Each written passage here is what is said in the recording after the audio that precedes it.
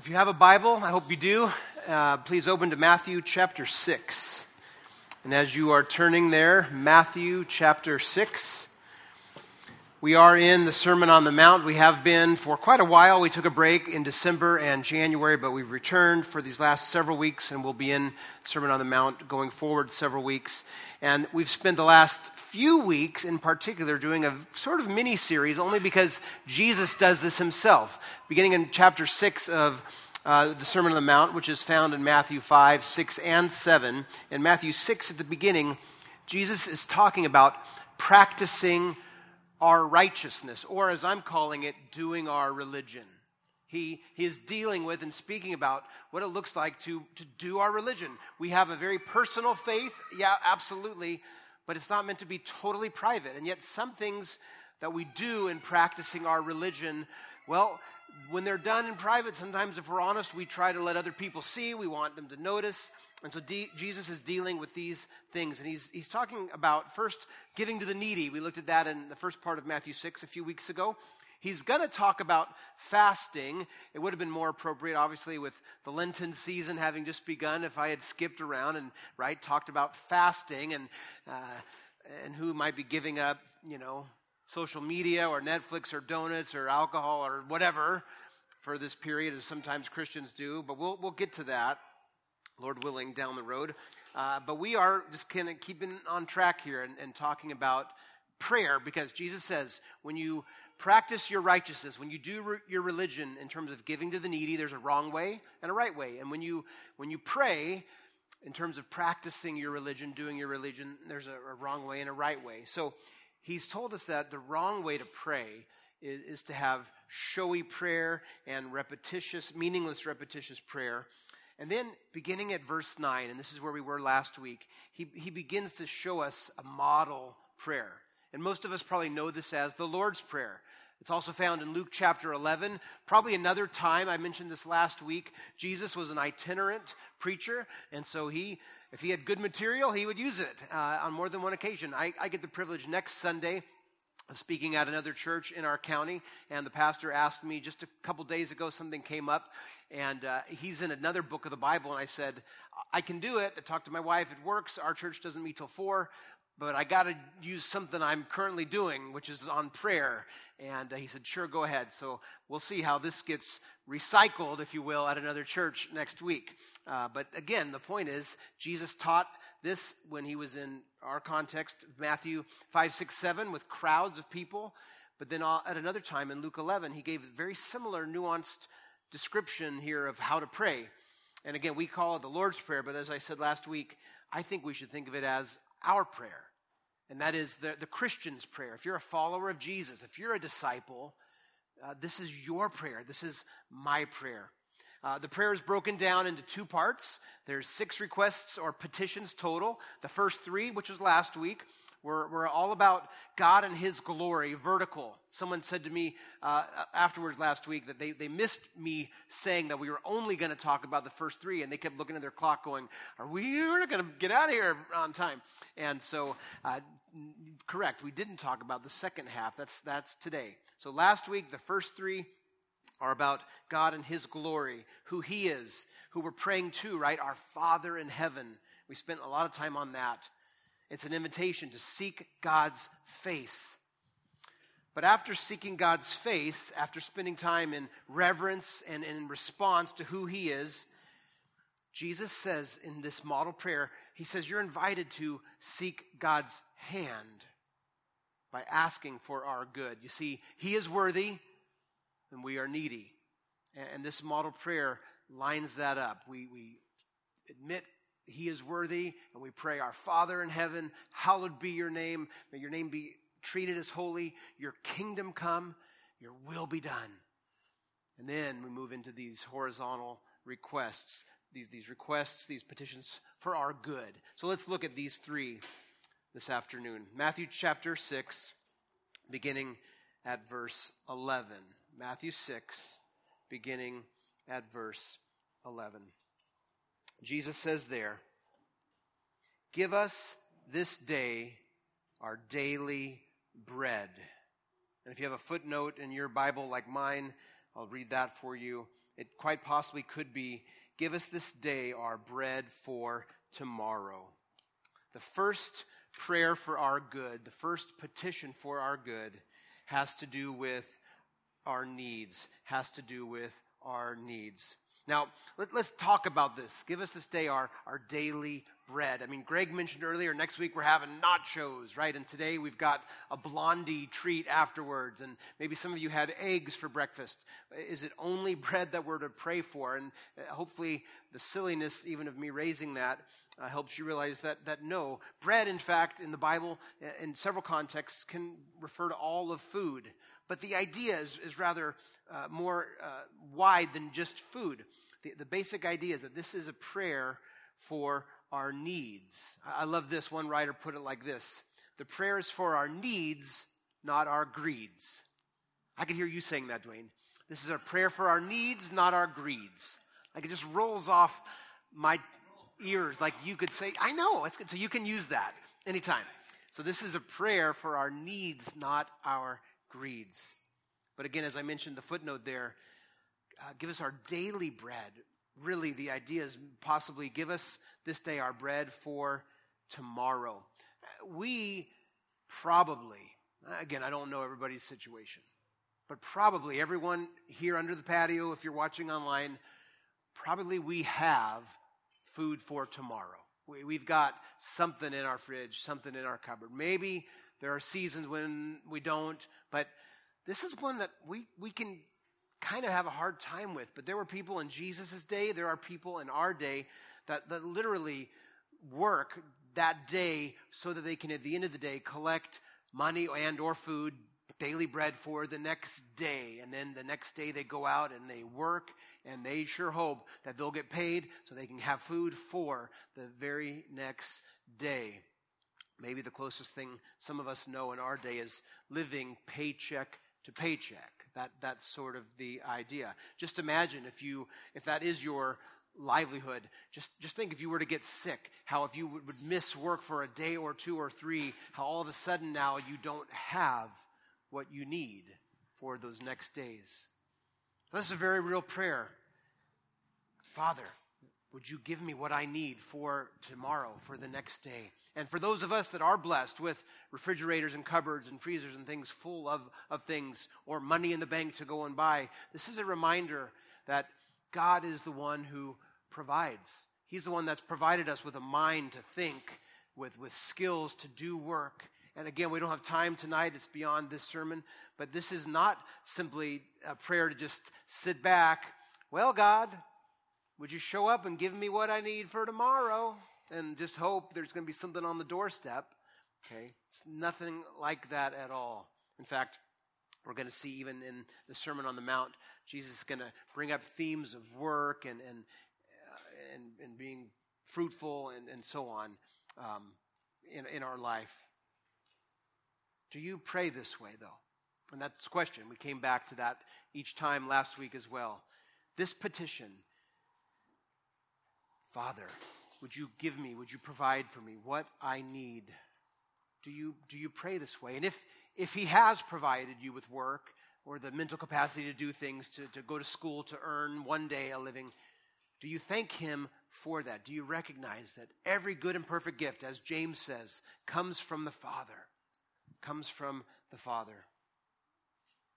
Maybe some of you right now are in a season where you live and you feel this tension. Maybe, as I've mentioned a few different times, the ripple effect, right, of the pandemic, right, the waves that sort of just ripple out. Maybe one of those effects is related to the economy, and it's hitting you and your family, in your home.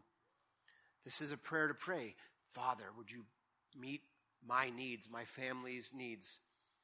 Do you pray like this? Do I pray like this? Do we ask God to give us what our needs are? Again, most of us have those needs, but Jesus invites us to ask and to admit and to recognize that it is from God that all these things come. And really, it's about living one day at a time. It's about recognizing that we can make plans, again, even as James says, but we ought to say, if the Lord wills, today is the day that we have. And Jesus is going to say a little bit later in verse 34, do not be anxious about tomorrow, for tomorrow will be anxious for itself. Sufficient for the day is its own trouble. So today, before you end your day tonight, thank God if he's provided you with your food for tomorrow and your shelter and your clothing and all your needs. Ask him for those things that you need, but thank him for it. So that's the first sort of horizontal petition for our good, right? Seeking his hand. He's worthy, we're needy. We seek his face, but then we begin to seek his hand, and Jesus invites us that way. So that's the first one. Now, as we move into the next and final two here in the Lord's Prayer, again, seeking God for our good. It's interesting to note the first three, if you just want to look back, if you have your Bible open, the first three stand alone, right? Those first three that are about God's glory. Our Father in heaven, hallowed be your name. Your kingdom come, your will be done. I mean, they just stand on their own. Even the words that are spoken, they just are all three their own. But here now, in these final ones, look down at verse 12, the opening word, and verse 13, the opening word. It's the little word and, a little connector. Give us this day our daily bread, and forgive us our sins, and, verse 13, lead us not into temptation, deliver us from evil. It's almost as if to say that life, this is how one commentator put it, that life sustained by food is not enough. We also need forgiveness from sin, and we need deliverance from temptation. So now, then, this second request for our good, the fifth request in the Lord's Prayer, verse 12, and forgive us our debts, as we also have forgiven our debtors. Jesus is going to speak a lot about forgiveness. In fact, the Lord's Prayer, the Christian's prayer, ends at verse 13, but then verses 14 and 15 pick up issues related to forgiveness, and we're going to spend some time on that next week. If Jesus had a lot to say on the issue of forgiveness, which he does here, he does later on in Matthew, we're going to take a little bit of a detour thematically in what he is wanting us to chew on. So next week, a little more on forgiveness. Lord willing, that's the plan next week. But for now, let me note a couple things. Let us note a couple things. First, notice that sin here is described as debt. There's several words in the New Testament for sin. That is when we fall short or when we deliberately do something we ought not to do. And one of those is this idea here of a debt. We don't often think of that in horizontal relationships, that if someone does something to us, they now owe us or so on. But a debt is something here owed God. And you could think of it as maybe it's a sin of commission, right? Something you've done. Or even, as the ancients call it, a sin of omission, something you didn't do that God wanted you. Here, the language is a debt, something owed God. In Colossians, the Apostle Paul, chapter 2, verses 13 and 14, he speaks similar language related to sin as debt. Listen to these verses. Colossians 2, 13 and 14. And you, he's talking to a church, you who were dead in your trespasses and the uncircumcision of your flesh, talking about being separated from God spiritually, dead in your trespasses and the uncircumcision of your flesh. Notice the word trespass there. Again, another word for sin. Middle of verse 13. God made alive together with him, having forgiven all your trespasses. And now here's the language of debt. By canceling the record of debt that stood against us with its legal demands. This he set aside, nailing it to the cross. The idea is of a parchment or something in that day that would have this detailed record of some wrongdoing, something owed. And the language is that God has taken care of it, and that debt has been nailed to the cross. It's dealt with by Jesus. It's been canceled. So this is biblical language.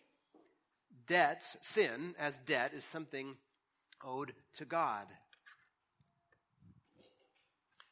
The point is, this is not about asking for our salvation. And this is where some people get hung up in this. We're to pray, forgive us our debts. So are we to every day we pray this, be asking again for God to save us?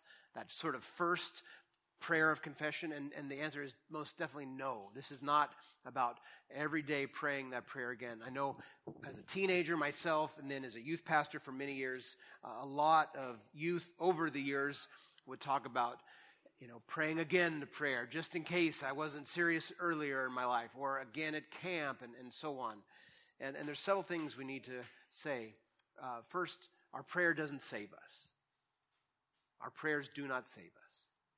God saves us. God calls and gives us life. And in response, like a baby's first cry, we confess we are sinners in need of the forgiveness and grace he's giving us. But it's in response to what God is doing. God saves. If you're a Christian, it's because God saved you. Oh, you freely admitted your need for him. You freely chose to follow him, all in response to his work in your life. Second thing to note, again, this is not about a prayer for salvation. We have been justified. Again, another one of those words that speaks of what it means to be a Christian, to be saved. We have been justified. Listen to 2 verses from the Apostle Paul. Romans 5, verse 1. Therefore, since we have been justified by faith, we have peace with God through our Lord Jesus Christ. That's an amazing, amazing gospel verse. And then a few chapters later, Romans chapter 10, verse 10.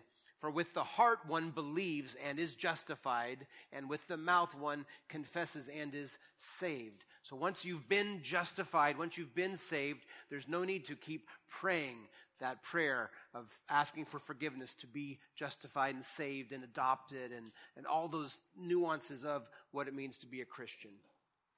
What then is this prayer? I'm glad you asked. This prayer to say, forgive us, Father, forgive me my debts, this has to do with the restoration of personal fellowship with God. The restoration of personal fellowship with God. Let me give you an illustration. If I say something unkind or even downright mean to my wife or one of my kids, that's totally hypothetical. I would never do that.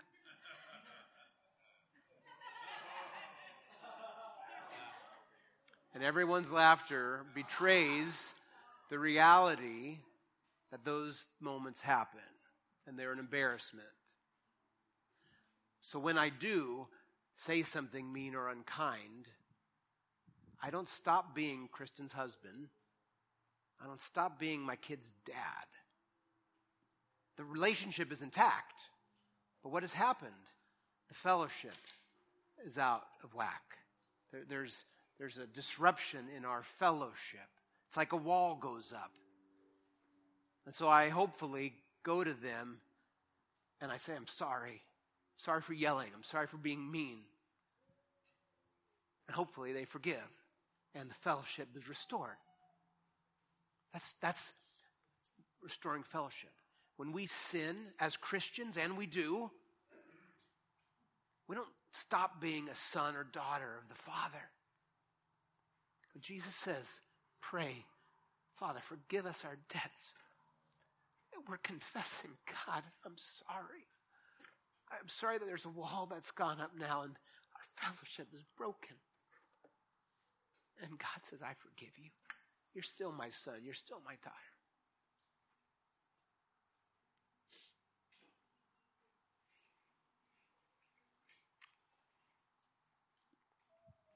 In Ephesians chapter 4, verse 30, the Apostle Paul says, do not grieve the Holy Spirit of God, by whom you were sealed for the day of redemption. Implying we can grieve him. The Spirit who lives in us, God himself. When we sin, we grieve him. But we've been sealed with him. The relationship is secure, but fellowship is broken. Grieving happens, you see. That's what Jesus means when he says, pray, forgive us our debts, Father. But then there's a second half to it. The second part of verse 12. As we also have forgiven our debtors. Now, again, this is where we will get into this a bit more next week in greater detail, Lord willing.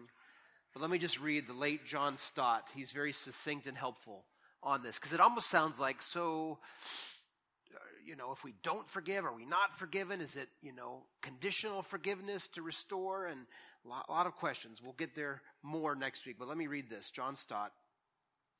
Once our eyes have been opened to see the enormity of our offense against God, the injuries which others have done to us appear by comparison extremely trifling. If, on the other hand, we have an exaggerated view of the offenses of others, it proves that we have minimized our own toward God. Now, this isn't to say that there are horrible things that people do to one another. And trust gets broken, and trust takes a long time to be restored when it's a gross sin or debt against you or someone. Trust can take a long time, but we are not to withhold forgiveness if we've been forgiven by God. I know those are difficult realities for a lot of us, but we have to take Jesus at his word. Again, we'll come to more of this next week. But again, do you pray this way? Do I pray this way? In my regular interactions with God, when I'm praying, talking to him, is there a place for this petition, this request? Father, forgive me. And so what I want to do right now, we're not going to put a prompt on the screen. We're not going to pray out loud. But I do want to give space for you to say, Heavenly Father, in Jesus' name, just quietly in your mind, is there any sin that I haven't confessed so our fellowship is broken? Just confess and hear him say, you're forgiven. I forgive you. Take a couple moments.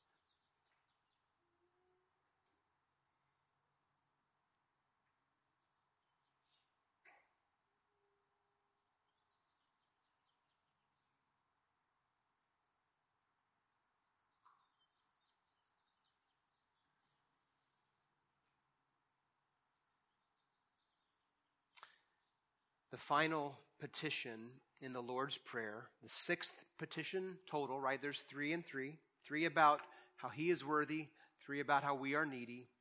The sixth one, the third for today, the final here in relation to praying for our good, says this, verse 13. And lead us not into temptation, but deliver us from evil. If you know your Bible, you might be thinking about a verse or two in the book of James. James says, chapter 1, verses 13 and 14, let no one say when he is tempted, I am being tempted by God. For God cannot be tempted with evil, and he himself tempts no one. But each person is tempted when he or she is lured and enticed by his or her own desire. So pray, lead me not into temptation, but don't let anyone say when they're tempted, I'm being tempted by God. A little bit of a conundrum. Most likely what Jesus means here is something much closer to this. Do not allow us, Father, to succumb to temptation and deliver us from the evil one. There's also a nuance with the word temptation. It can mean trial or test. In James, you see that worked out. So the idea, though, if we, again, reconcile God's word with God's word, the best interpreter of the Bible is the Bible. Jesus here is getting at a prayer that says, Father, do not let me succumb to temptation. Deliver me from evil. And again, your Bible, your footnote may show you that word evil can be evil one.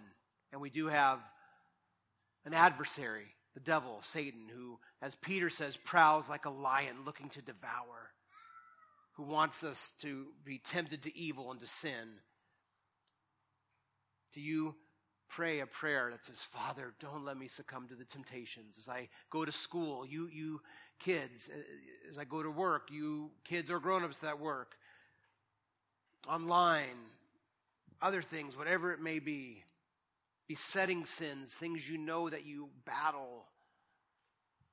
Do you pray, Father, don't let me succumb to temptation? Do you pray this way? Do I pray this way? We sing a hymn often here Come thou fount. And there's that line toward the end where we admit that we are prone to wander. Lord, we feel it. Prone to leave the God we love. Lord, don't let me succumb to temptation. Do you pray this way? So Jesus has given us a model prayer, the Christian's prayer. And in it we have a wonderful guide for how to pray. He gave it to us, 6 petitions divided into 2 parts. He is worthy, we are needy. Prayers for God's glory, prayers for our good. Seeking God's face before we seek his hand. I don't know if you had a chance this last week to incorporate the Lord's Prayer into your own time with the Lord. I hope you did. If you did, come tell me. I'd love to hear about it. If you didn't, try it this week. I invite you. See if it doesn't revolutionize your prayer. I guarantee if you take these just as prompts and then see what the Spirit does, you'll start praying for things. Even this morning, I was awake much earlier than I wanted to be, and so I went for a walk. And as I was praying through this, I was praying for a lot of things that I didn't realize I would be praying for. But Jesus' model prayer spurred it on. And his model prayer is his word, God's word. So he spoke, I prayed, and that's what good prayer ought to be. Responding to hearing God from his word, praying back to him. As we begin to wrap up, I'm going to invite Greg to come back. We're going to sing another couple of songs. And as he's getting ready, let me just point out that not only is this, again, a model prayer divided in 2, as I've said, 3 petitions for God's glory, 3 petitions for our good. Another way to think about this is in terms of 4 movements. In music, the most simple rhythm is a 4/4 rhythm, right? A lot of music, even that we have done today, is 4 beats per measure, a 4/4 movement. And if that's the simplest sort of musical rhythm, well, there's 4 movements we could see in this prayer. There's reverence. Our Father in heaven, hallowed be your name. And in fact, today in our service, we've tried to use these 4 movements for the whole hour together. So we've had reverence, and we didn't pray per se, but we sang prayers, right? We sang the Lion and the Lamb and God of Wonders, and we revered him. And after revering him, after kind of again that upward movement of the baton, if you will, if you're a conductor, then there's a downward movement, and we respond to who he is. And so Jesus said, pray, your kingdom come, your will be done. And we sang, great are you, Lord. We declared that we want how all the earth to shout your praise, and our hearts will cry, great are you, Lord. That's a response to who he is. And then the baton goes inward. So up first, reverence, down, response, and then request. And we sang, Lord, I need you. And we've prayed and thought about, give us this day our daily bread and forgive us. Those are requests for our needs. And then the baton might go outward. We could call it readiness. Readiness to go out into life. And so we're going to sing in a moment 2 more songs.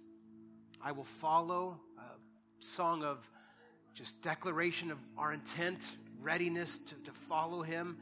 And then one we learned last week, Christ our hope in life and death.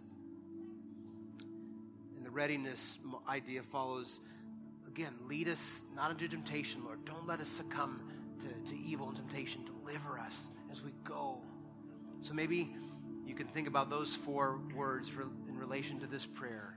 Reverence, response, request, and readiness. This is our prayer, church. This is the Christian's prayer all around the world. And it's been for 2,000 years. And it's because of Jesus. Let me end by reading these amazing words from the book of Hebrews, chapter 10, verses 19 to 22. Therefore, brothers and sisters, since we have confidence to enter the holy places by the blood of Jesus.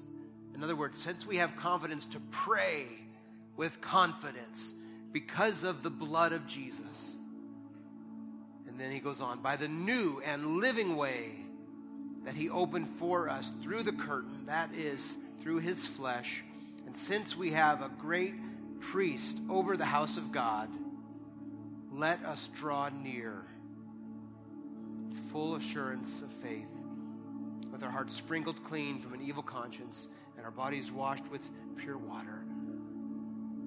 I pray you would be drawing near to the Lord this week, and that the Lord's Prayer might be a guide, a model for it. Because of what Jesus has done, He's made the way. Let's pray. And so, our Father, in Jesus' name, we thank you for this model prayer. I know many have memorized it at some point in their life.